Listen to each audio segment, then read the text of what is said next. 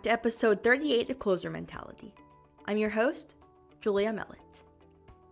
I'm by myself this week and I wanted to try something slightly different with this podcast episode. Through 37 episodes with a wide variety of guests, Closer Mentality has been able to relate to hundreds of individuals, and I've been so blessed that the 39 guests I've had have trusted me with some of the most vulnerable moments of their lives. It's something that I don't take lightly, and a task which I want to continue for the foreseeable future. With that said, this episode I'm flying solo, and aptly want to focus on the individual athlete. While not all of my guests have hailed from team sports, the majority have.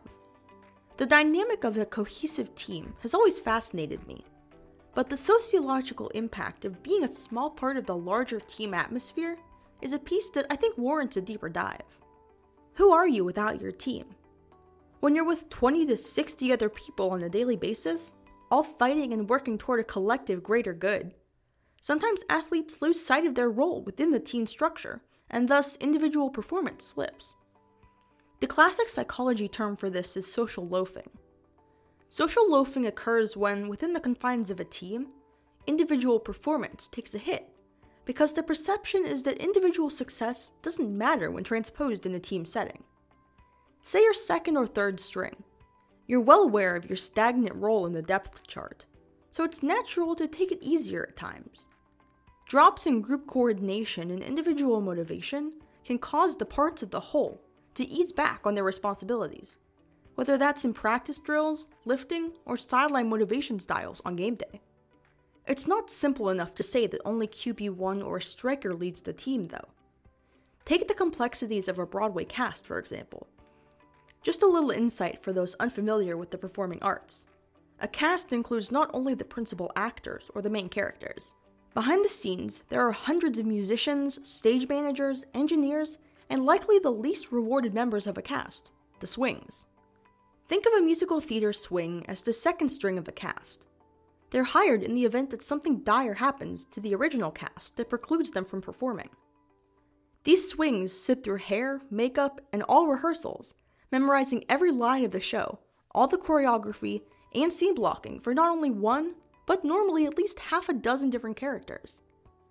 They have to be on their A game at all times, in the event that one of the principals can no longer perform, and it may happen during the show. These actors and actresses are thrown into the show at a moment's notice at times, and have to be prepared for anything. The show must go on, after all. They may not see the stage for months on end, but they have to be ready every single performance, 8 times a week. Now, imagine how that translates to a team sport. There's no room for social loafing when you have to not only be the quarterback, but also the safety, the guard, tight end, nose tackle, and the linebacker. Not only the keeper, but also the center mid and the striker. Knowing your specific role like the back of your hand works, but roles change. Athletes get injured. Suddenly, what you perceived as a solidified third-string roster spot turns into a starting position. Will you be ready when coach calls? Has your work behind the scenes when you thought no one cared been enough? So how do you improve your position on a team? A 2016 study published in Research Quarterly for Exercise and Sport found that in situations when mental toughness becomes the difference between two actively social loafing groups, it's the mentally tough group that was able to push through the inherent want to back off responsibilities. They were tested once with individual performance monitored, and once when their cycling distance was part of the whole, in order to differentiate the allotted effort. The researchers concluded that those keenly aware of the importance of their individual role in the larger scheme were significantly less likely to perform poorly when added to the group numbers. Even if they didn't see their role changing the needle, every rotation of the pedals brought them one step closer to making a huge difference for the whole. They easily identified their role and excelled, even if they weren't the ones directly receiving the accolades. They changed what they perceived they were capable of in order to help the larger goal. They recognized where their strengths lay, and played to them in a personalized way. Coaches will prioritize players that they see grasping the concepts and asserting themselves in leadership positions. Whether it's within a position group or as a team captain, the daily tasks separate those who need to succeed and those who hope to succeed. Hoping isn't enough. None of us are passive bystanders in our own lives, and we shouldn't be in activities that we feel passionate about either. Knowing your role and the roles of the players around you proves that you're not only paying attention when it matters, but are willing and capable of implementing your skills in a variety of ways. Collegiate coaching staffs love touting extensive depth, but other than key players like pitchers, goalkeepers, and quarterbacks, where success is specific to their skill, generally everyone else can be shifted and cross-trained. A defensive backfield can be moved. On the pitch, a starting lineup can be maneuvered. A team is built based on strengths, and the more you can prove you have, the more you'll see your stock rise in the eyes of your coaching staff.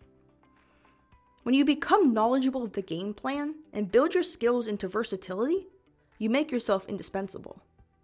If you aren't seeing playing time in a position that you thought you would excel in, it might yield better results to approach your coaching staff and ask where you might be better served to help the team. For most coaches, the lack of a solidified position isn't seen as weakness. In fact, being eager to help the team in any way actually stands to make you more of a team asset. In the age of COVID-19, collegiate athletic departments were hit hard with day-to-day roster changes. College football teams were forced to cross-train their players in multiple positions in the event that a key cog in the wheel tested positive and was forced to quarantine. Those are the types of unpredictabilities that, when you're prepared for, can change your life. Suddenly, the second string is in the limelight, suiting up and waiting for kickoff. It happens that fast, and if you aren't prepared, if you spend time not giving it your all, when you do get your chance, you won't be ready. In sports, very little is truly set in stone.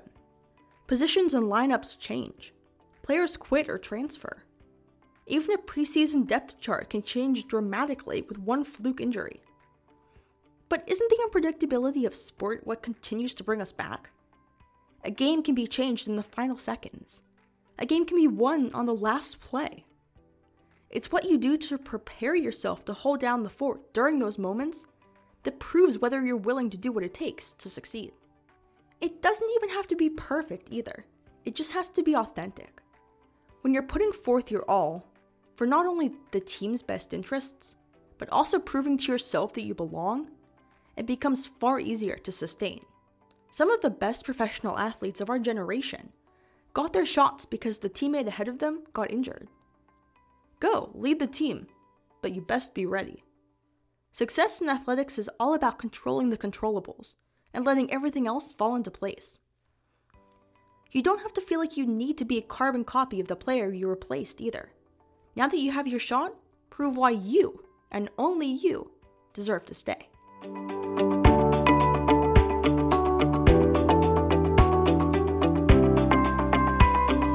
Even the most well-loved Broadway hits get altered depending on what that specific principal's own strengths are. In that way, the position is played the same, yet each actor or actress puts their own unique twist on the role.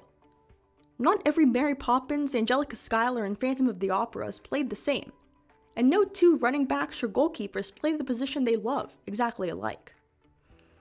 There may be 4 rostered liberos, but there's only one you. Take the position and prepare every day as though you fully expect your name to be called in the starting lineup. Like every day you're up for a promotion. When that time does come, and it eventually will, take the opportunity and make it your own unique chance to stand in the spotlight. When you prepare for that moment to stand out and stand alone, you'll never fail.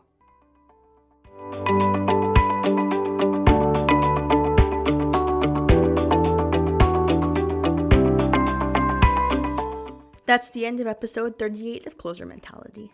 As always, I'm your host, Julia Mellett. Thanks for tuning into this unconventional episode. I hope I gave you something to think about. In the show notes, I've attached a link to a quick survey. If you made it this far in the episode, I'd love to hear from you. Without listeners like you, I can't continue to put out amazing content. Do you like the content I've been producing? Do you want something to change? Head to the show notes and help me gain some insight on how to keep you coming back and listening to the stories I love sharing. Next week, I'll be back with former MLS goalkeeper Jesse Bradley to talk about how his international soccer career almost cost him his life. I'm so excited to share his story with you.